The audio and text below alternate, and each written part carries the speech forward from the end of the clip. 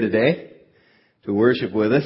I'd like to welcome, before we dig into the next line of what is known as Lord's Prayer, I'd like to welcome some special guests this morning.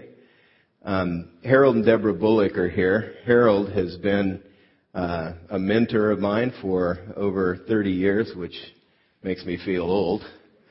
But from the very beginning, I moved from California. I'm native Californian, went to Fort Worth, Texas, to really get under him, to be a part of his church there, to receive some training and get ready to go out and plant what was to become Church in the Valley. And he's been behind the scenes giving advice as I've asked him.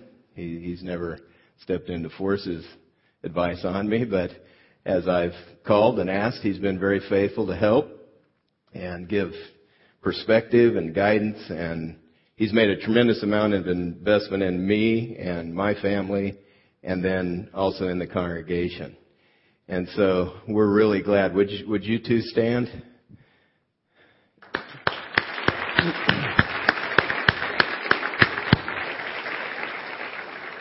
Deborah has written the gender-based curriculum that we're going to be doing in the next year. And so she in many ways has been contributing, but that is one way that we're going to really find blessing in her work and labor over this next year. I think it's really going to be helpful for the kids and all of that. There's also a new layer that most of you know about to our relationship. They are my son's in-laws. And so that makes it fun. That's pretty cool. And we also have, what happened is, through the ministry there in Fort Worth, guys like me got some training there, and then we went out to different parts of the country. I think it's, just to be conservative, over 60 churches that are around the country that have been planted out of that church. And so what's happening this week is we have a team, a mission team from Hope that has come out to serve us and to serve in this area. And I'd like to ask you guys to stand, if you would, and say thanks for coming and welcome you here.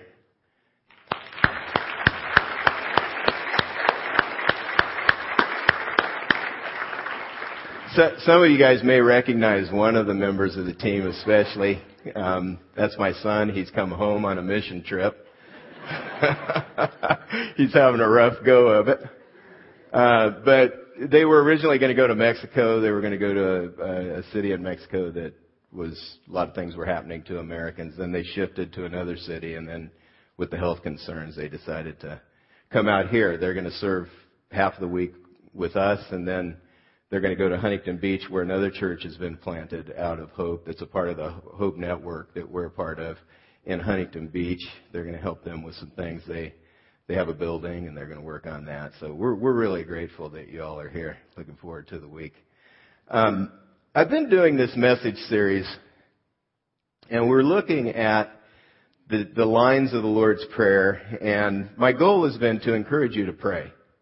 That really is my goal, and to give you some helpful perspective, possibly, and handles for praying. We've been digging through and looking at the Lord's Prayer in Matthew. Jesus was asked by one of his disciples, it records in Luke, another book in the New Testament at the beginning, a biography of Christ. He was asked to be taught. One of the disciples came to him and said, "Lord, would you teach us to pray?" And Jesus said, "Pray in this way." And he laid out a pattern for prayer. It's a little different than the one we've been looking at in Matthew 6. But in that prayer, he gives us a pattern or a template for our prayer life, for our prayers, for our conversations with him. Prayer is a conversation with God at a heart level. Jesus did a little teaching before he lays out the prayer in Matthew 6, and he shows us in that it's not a religious activity that you use to get leverage with God or to twist his arm to get him to do what you want, but it's a conversation with him where you invite him to show you how to live and how to do life that he's given you. So the prayer starts, just by way of review, this then is how you should pray. Our Father in heaven, hallowed be your name. In other words, acknowledge who you're talking to. This is our Father. If you've committed your life to Christ and decided to follow Him as Lord, then you become a part of His family. And so we recognize that. He's our Father in heaven. Hallowed be your name. We enter His presence with praise and thanksgiving, Psalm 100 says. And so, hallowed be your name, God. Holy is your name. We want to honor you. Give you the honor that is due your name. Your kingdom come. Your will be done on earth as it is in heaven. Jesus teaches us to set our heart. As we talk to God, He's teaching us to praise Him, to honor Him, to worship Him, and then to set our heart on His purpose, His kingdom. God's put us here, and once you come to know Him, He uses you to advance His cause wherever you are. We're on point for God. In our neighborhoods, in our work, wherever you find yourself in our families, we're on point. And so He wants to use us to help other people come into the kingdom. He's the king of a kingdom that is really the rule of God in the hearts of men and women. And so we want to help other people come to know Him and let Him rule, because there is good stuff inside the kingdom. Scripture says righteousness, peace, and joy, just to name a few. So we are to pray to get our hearts set, not to drag God into what we want done on the earth, but to ask Him to use us, to get our hearts set to be used by Him to do what He wants, to keep. This is actually how you get connected with God. You connect with God when you say, okay, I've been going my own way, I've been into my own thing, and I'm going to turn around from going my own way, and I'm going to set my heart to follow Him. I'm going to admit I've been in rebellion and I've sinned, and I'm going to turn around now, and I'm going to follow Him as Lord, as my King. You become a kingdom citizen when you make Him your King. That's how you get connected. That's actually how you stay connected with God. Because all through our weeks and days and weeks and months, and as we face different challenges, conflicts are going on, things are happening. As we face those things, we have a choice again. Okay, do I act the way I want to? Or do I set my heart on God's purpose? Do I surrender my wants, my desires, my wishes, and set my heart to do what God wants? So we get connected with God in the first place, and then we stay connected with Him by continually, moment by moment, giving our situations and circumstances to Him and setting ourselves to be used by Him. Last week we looked at the phrase, "Give us today our daily bread." In this part of the pattern, the template, Jesus tells us to bring God into the ordinary details of our life. He's interested in every detail of our life, not just the religious life. In His mind, there is no religious life. He wants to be a part of everything that's going on. And when we say to God, I've got it, that's all right, God, I've got this part, I can handle these things. What we do is we wall Him off. We wall Him off from that portion of our life. So Jesus teaches us to depend on Him, to make it a habit of taking our concerns and our needs to Him. Whatever is coming to mind, you're thinking about, concerned about, God, would you do this? Would you work through this? That helps tremendously with anxiety. As you just offload your concerns on Him. God, here it is. I don't know how this is going to turn out. I'm not quite sure what's going to go on here, but I'm going to trust you with it. As you learn to do that, it really helps you deal with anxiety. In the phrase of the prayer that we're looking at today, Jesus teaches us to develop a habit of forgiveness. Both getting forgiveness from God and giving it to other people around us, to the people around us in our lives. Matthew 6:12, forgive us our debts as we have also forgiven our debtors. The word forgive in the original language is originally written in Greek. The word forgive is literally to send forth. And it has the idea of we let it go. We release it. We send it away. When you forgive someone, whatever they owed you for the offense, that debt, that obligation is erased. They're no longer bound to you by that obligation. That's what it means to forgive. We're not going to make them pay anymore.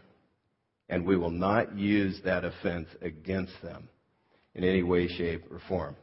Because the way we're wired, when somebody offends us, we want them to pay. There's a sense of justice that's in our hearts and minds, that we know that when there's a wrong done, somebody should pay.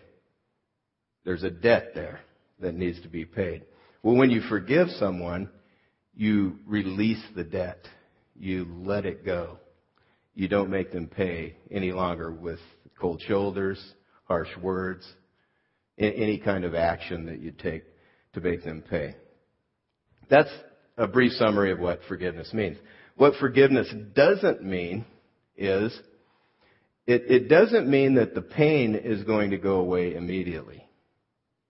It's sort of like you get a big gash on your leg, you go to the doctor, he stitches it up, and then he binds it up, he puts some bandages around it. It's doctored, but the way pain works is it's going to take a little time to heal and go away. That's the case when we forgive someone. The consequences, the forgiveness is granted, but the consequences remain. And so we just need to keep that in mind. We shouldn't expect the people who forgive us to just go back to normal. I'd prefer that personally. Whenever I've done the offense, hey, come on, I asked your forgiveness, let it slide. And well, it's going to take probably a little while to get over it. Forgiveness doesn't mean that we will forget what happened. You may not forget. Some of us have been hurt. We've been hurt deeply. And we may not forget what has happened. But what it does mean, as the offense comes to mind again, I will not nurse it. I will not rehearse it. And I will not let it blow up into something more as I go through my life. I'm going to let it go. I'm going to send it away. I'm going to leave it to God to judge what's going on here.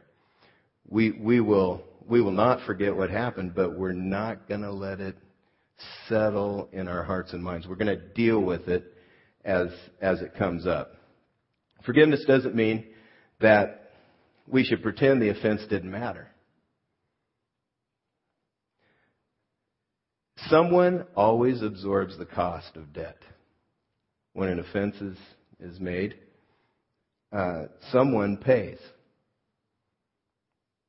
God paid our debt of sin, the Scripture says, in Jesus Christ. He paid our debt. And we're going to look at that in a little bit. When you forgive someone, you absorb the cost. And if you know the Lord Jesus, you've been forgiven. And He gives you the strength and the help. And He puts His Spirit in you and starts moving you toward forgiveness and taking care in that way of your relationships. Just letting it go and dealing with it. It doesn't mean that things will be the same as before.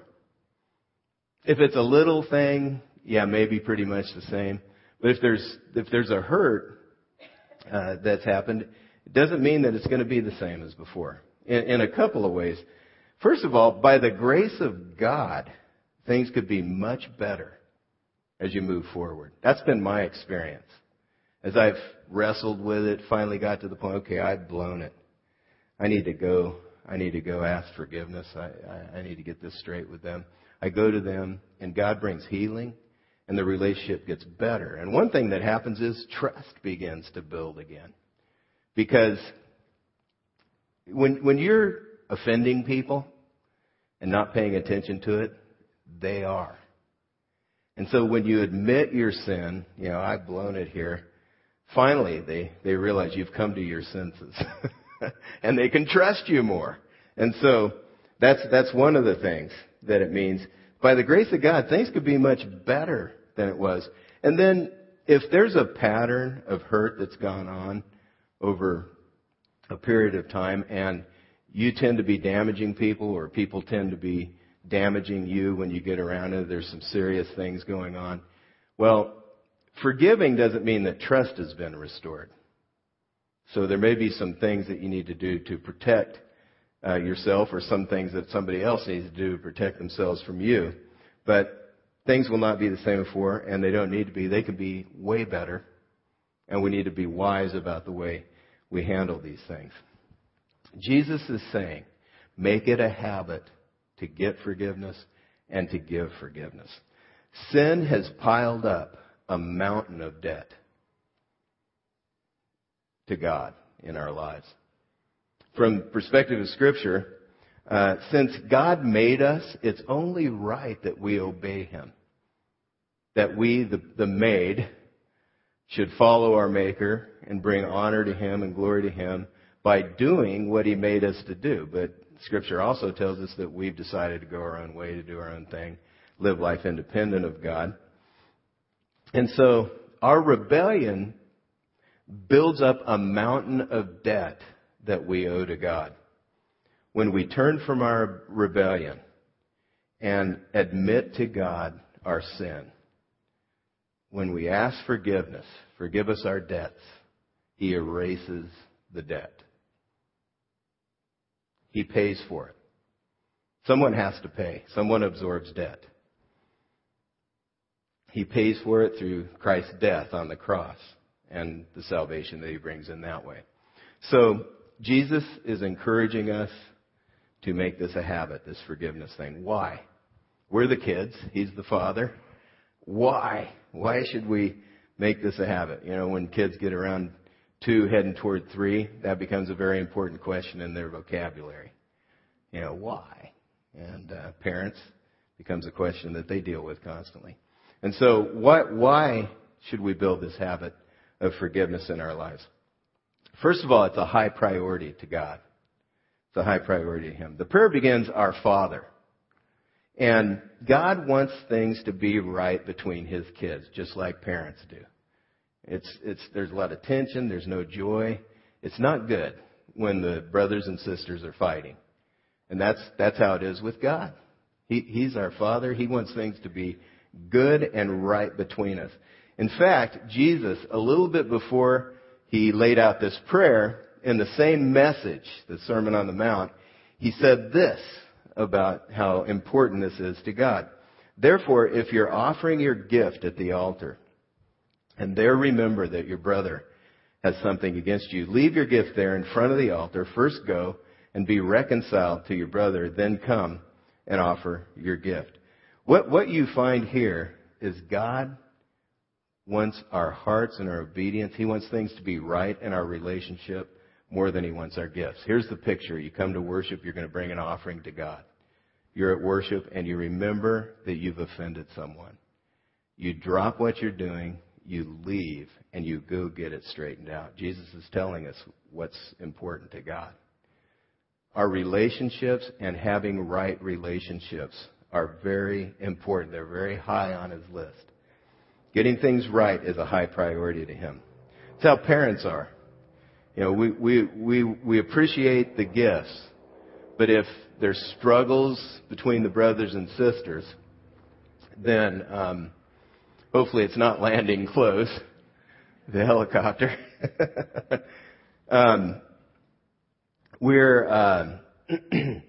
We appreciate gifts, but if, you know, your child is wreaking havoc in the family, you'd much rather them to be seeking peace in the family than bringing the gift. That's how God is with us.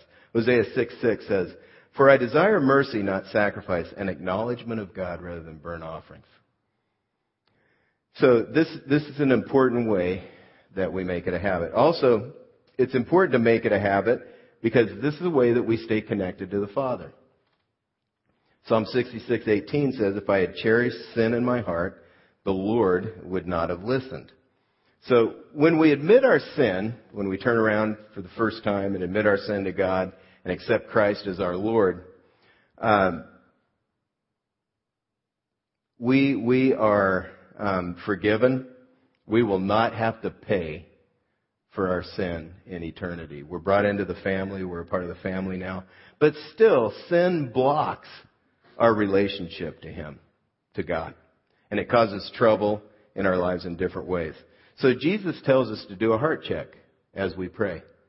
Ask God to show us sin. I wouldn't wallow there because God can communicate, but to pray it over, think it over, and ask God to show you your sin, and do a heart check.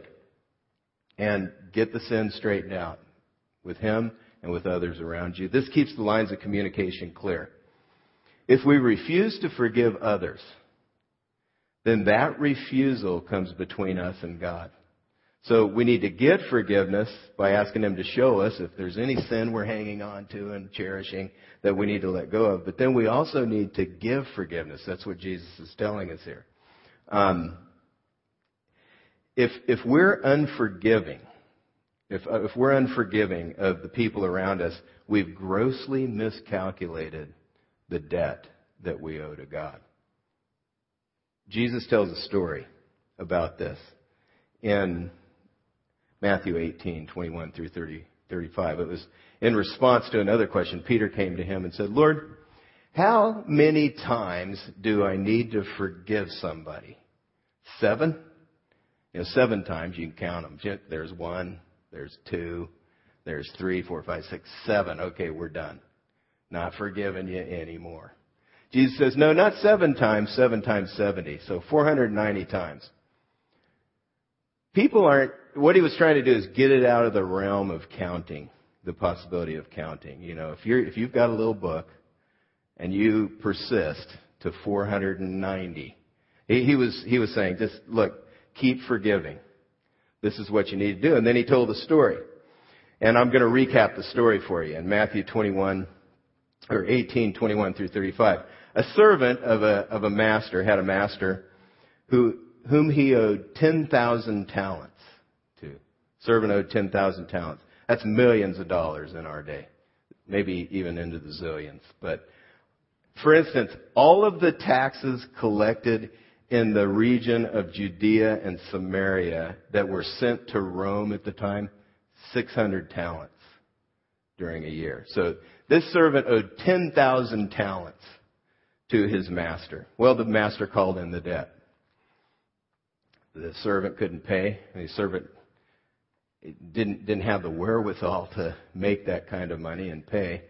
So the master ordered that the servant and his family be sold into slavery so that to be sold, he was already in slavery, but to be sold so they'd pay the debt. The servant throws himself at the mercy of the master. Please, don't do this. I'll figure out how I can pay. And the master has compassion. The scripture says he's moved to compassion for the servant, and he erases the debt, lets him go free, doesn't sell him to pay for the debt. The story goes like this. The guy was leaving that conversation, that transaction with the master, and he runs into a fellow servant who owes him 100 denarii. Lunch money, basically. Not very much. And he says, "Hey, I need the money back. Remember I loaned you money for lunch the other day? I need it back." Well, he didn't have it. And the servant who'd just been forgiven 10,000 talents puts this guy in jail until he can pay him back the lunch money that was owed him. The master hears about that, and he says to the servant, "Okay, you obviously missed something here. I'm going to put you in prison now until you can pay me back," which didn't look good. Jesus wraps up the story by saying, "This is how the Father will treat you if you refuse to forgive your brother." This is a very serious matter, forgiveness, getting it and giving it. If we're unforgiving, if you know the Lord Jesus Christ and you've been forgiven your debt by Him, if you're unforgiving in the way that you relate in your decisions to forgive or not with the people around you, you have grossly miscalculated your debt to God. You haven't understood how much you've been forgiven by Him. And unforgiveness messes up your relationship with God. And we need to get that straightened out right away.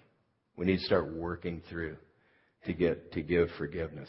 Another thing, if we make forgiveness a habit, then we're protected from the ruin of bitterness. Hebrews 12:15 says, "See to it that no one misses the grace of God. No one miscalculates their debt that God paid out of His love and kindness and grace in Jesus Christ. See to it that no one misses the grace of God and that no bitter root grows up to cause trouble and defile many." Left on its own, weeds grow in your garden, and it ends up so the good stuff's not growing anymore. All you see is the weeds. They're taller, they're crowding out the good stuff, and you can't get to the fruit or whatever you're trying to grow.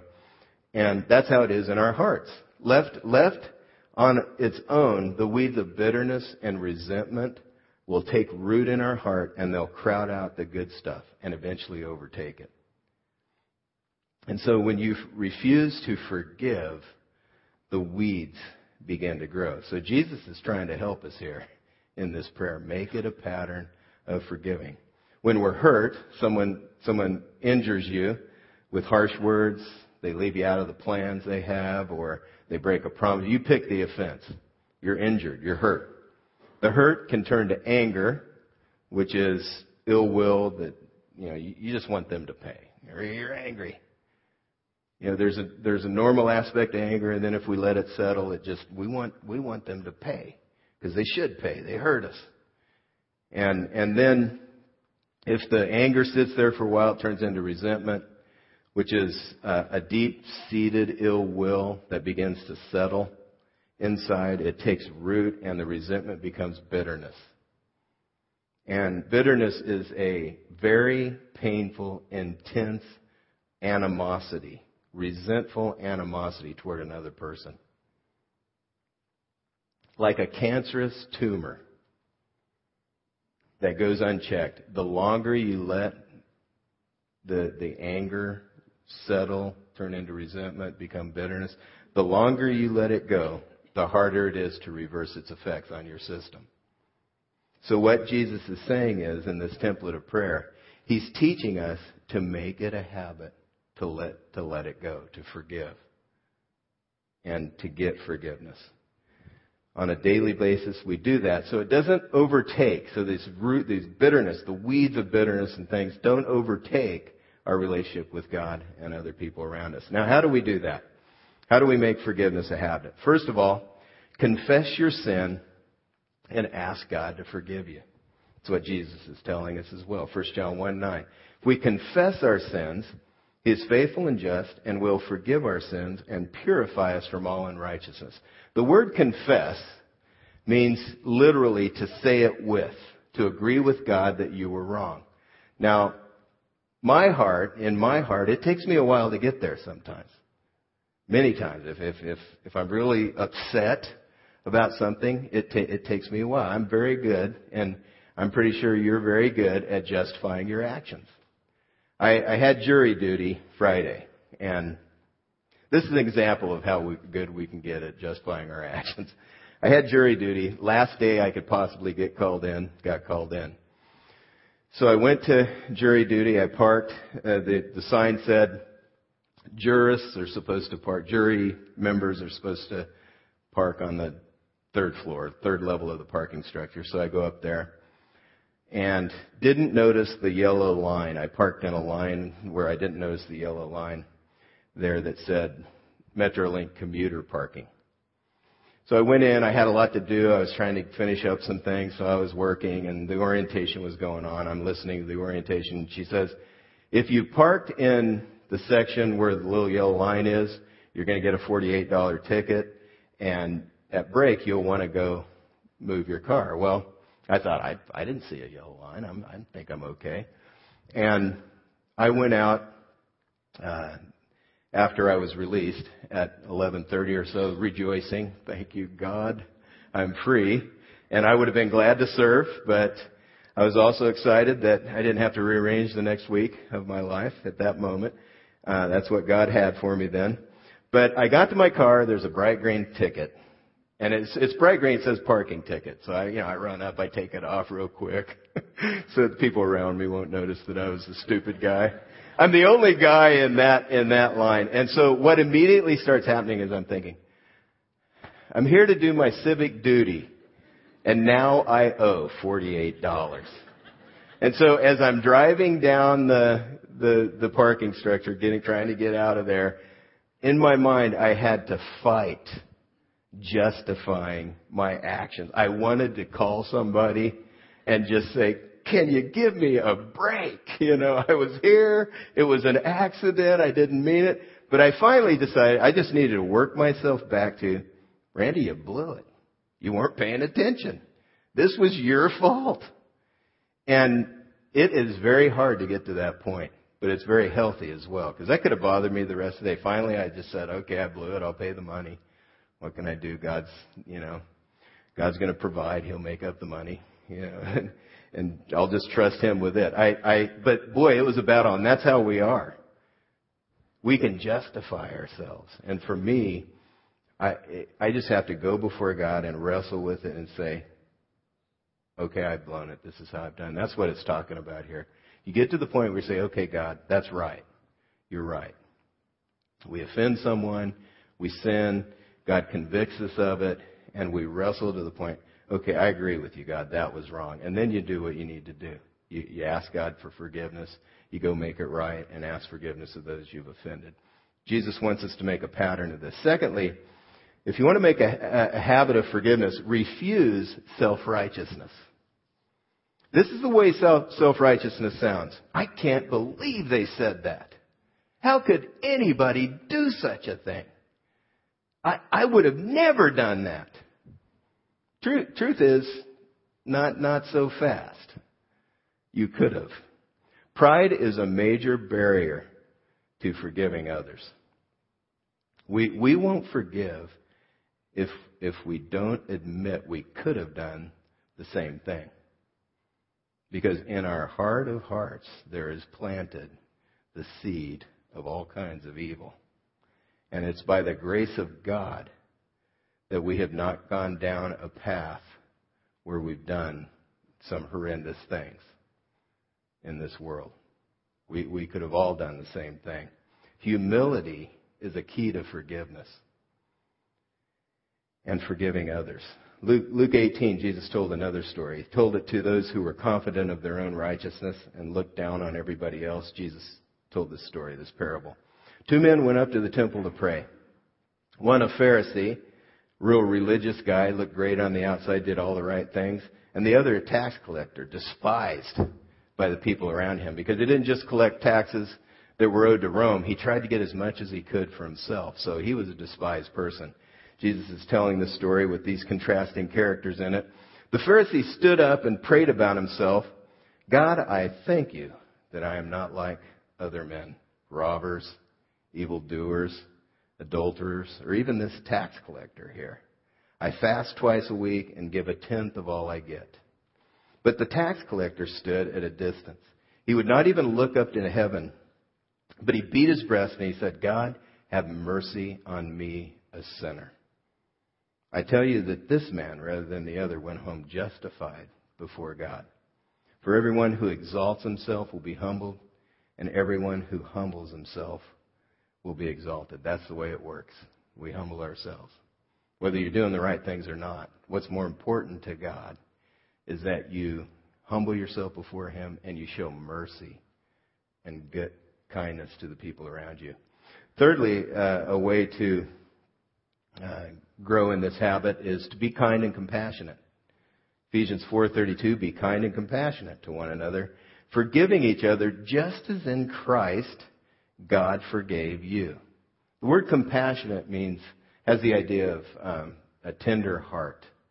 And it carries with it tender heart that you feel with the people around you. You begin to consider what they're going through and what they're experiencing.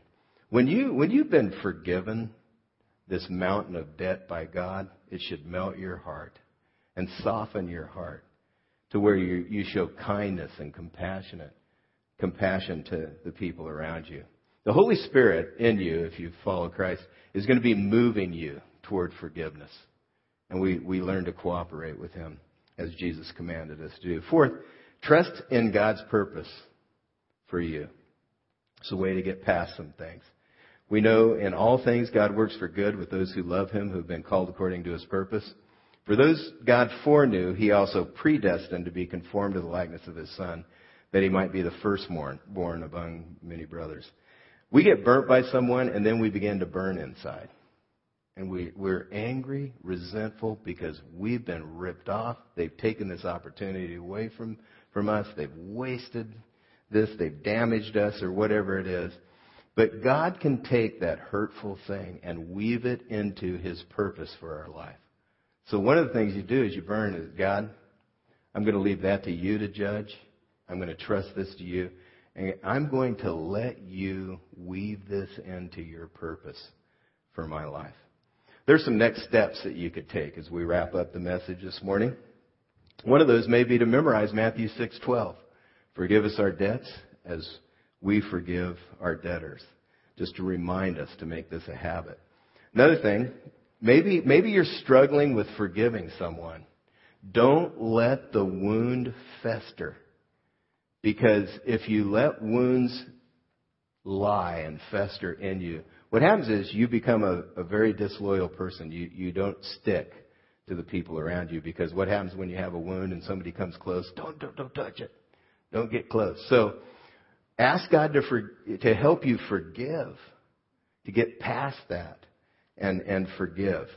And then maybe your next step is to make it a habit to seek forgiveness from God and from others around you. You haven't done that as a pattern, and you want to decide to make that a habit out of what Jesus has said. And then finally, maybe your step is to make it a habit of being forgiving, of giving forgiveness. Scripture says, as far as it depends on you, live at peace with everyone. So we do that, and we please our Father in heaven. Let's go to the Lord in prayer. God, we thank you for the truth we find in Scripture. God, I am so grateful for the mountain of debt that you have forgiven on my part and on our part, those of us who are here. Thank you for what you've done. Help us, God, to really calculate correctly, not to miscalculate what you've done and miss your grace. But help us, Lord, to know it and to keep that in mind as we relate to the people around us. Give us a heart to forgive. Give us a heart to be honest and confess and wrestle, not justifying our actions, but help us to step out, to take responsibility for our own actions, to seek forgiveness and give it when it's needed. Lord, we ask for your power to do this, because that's what it takes. In the name of Jesus Christ, amen.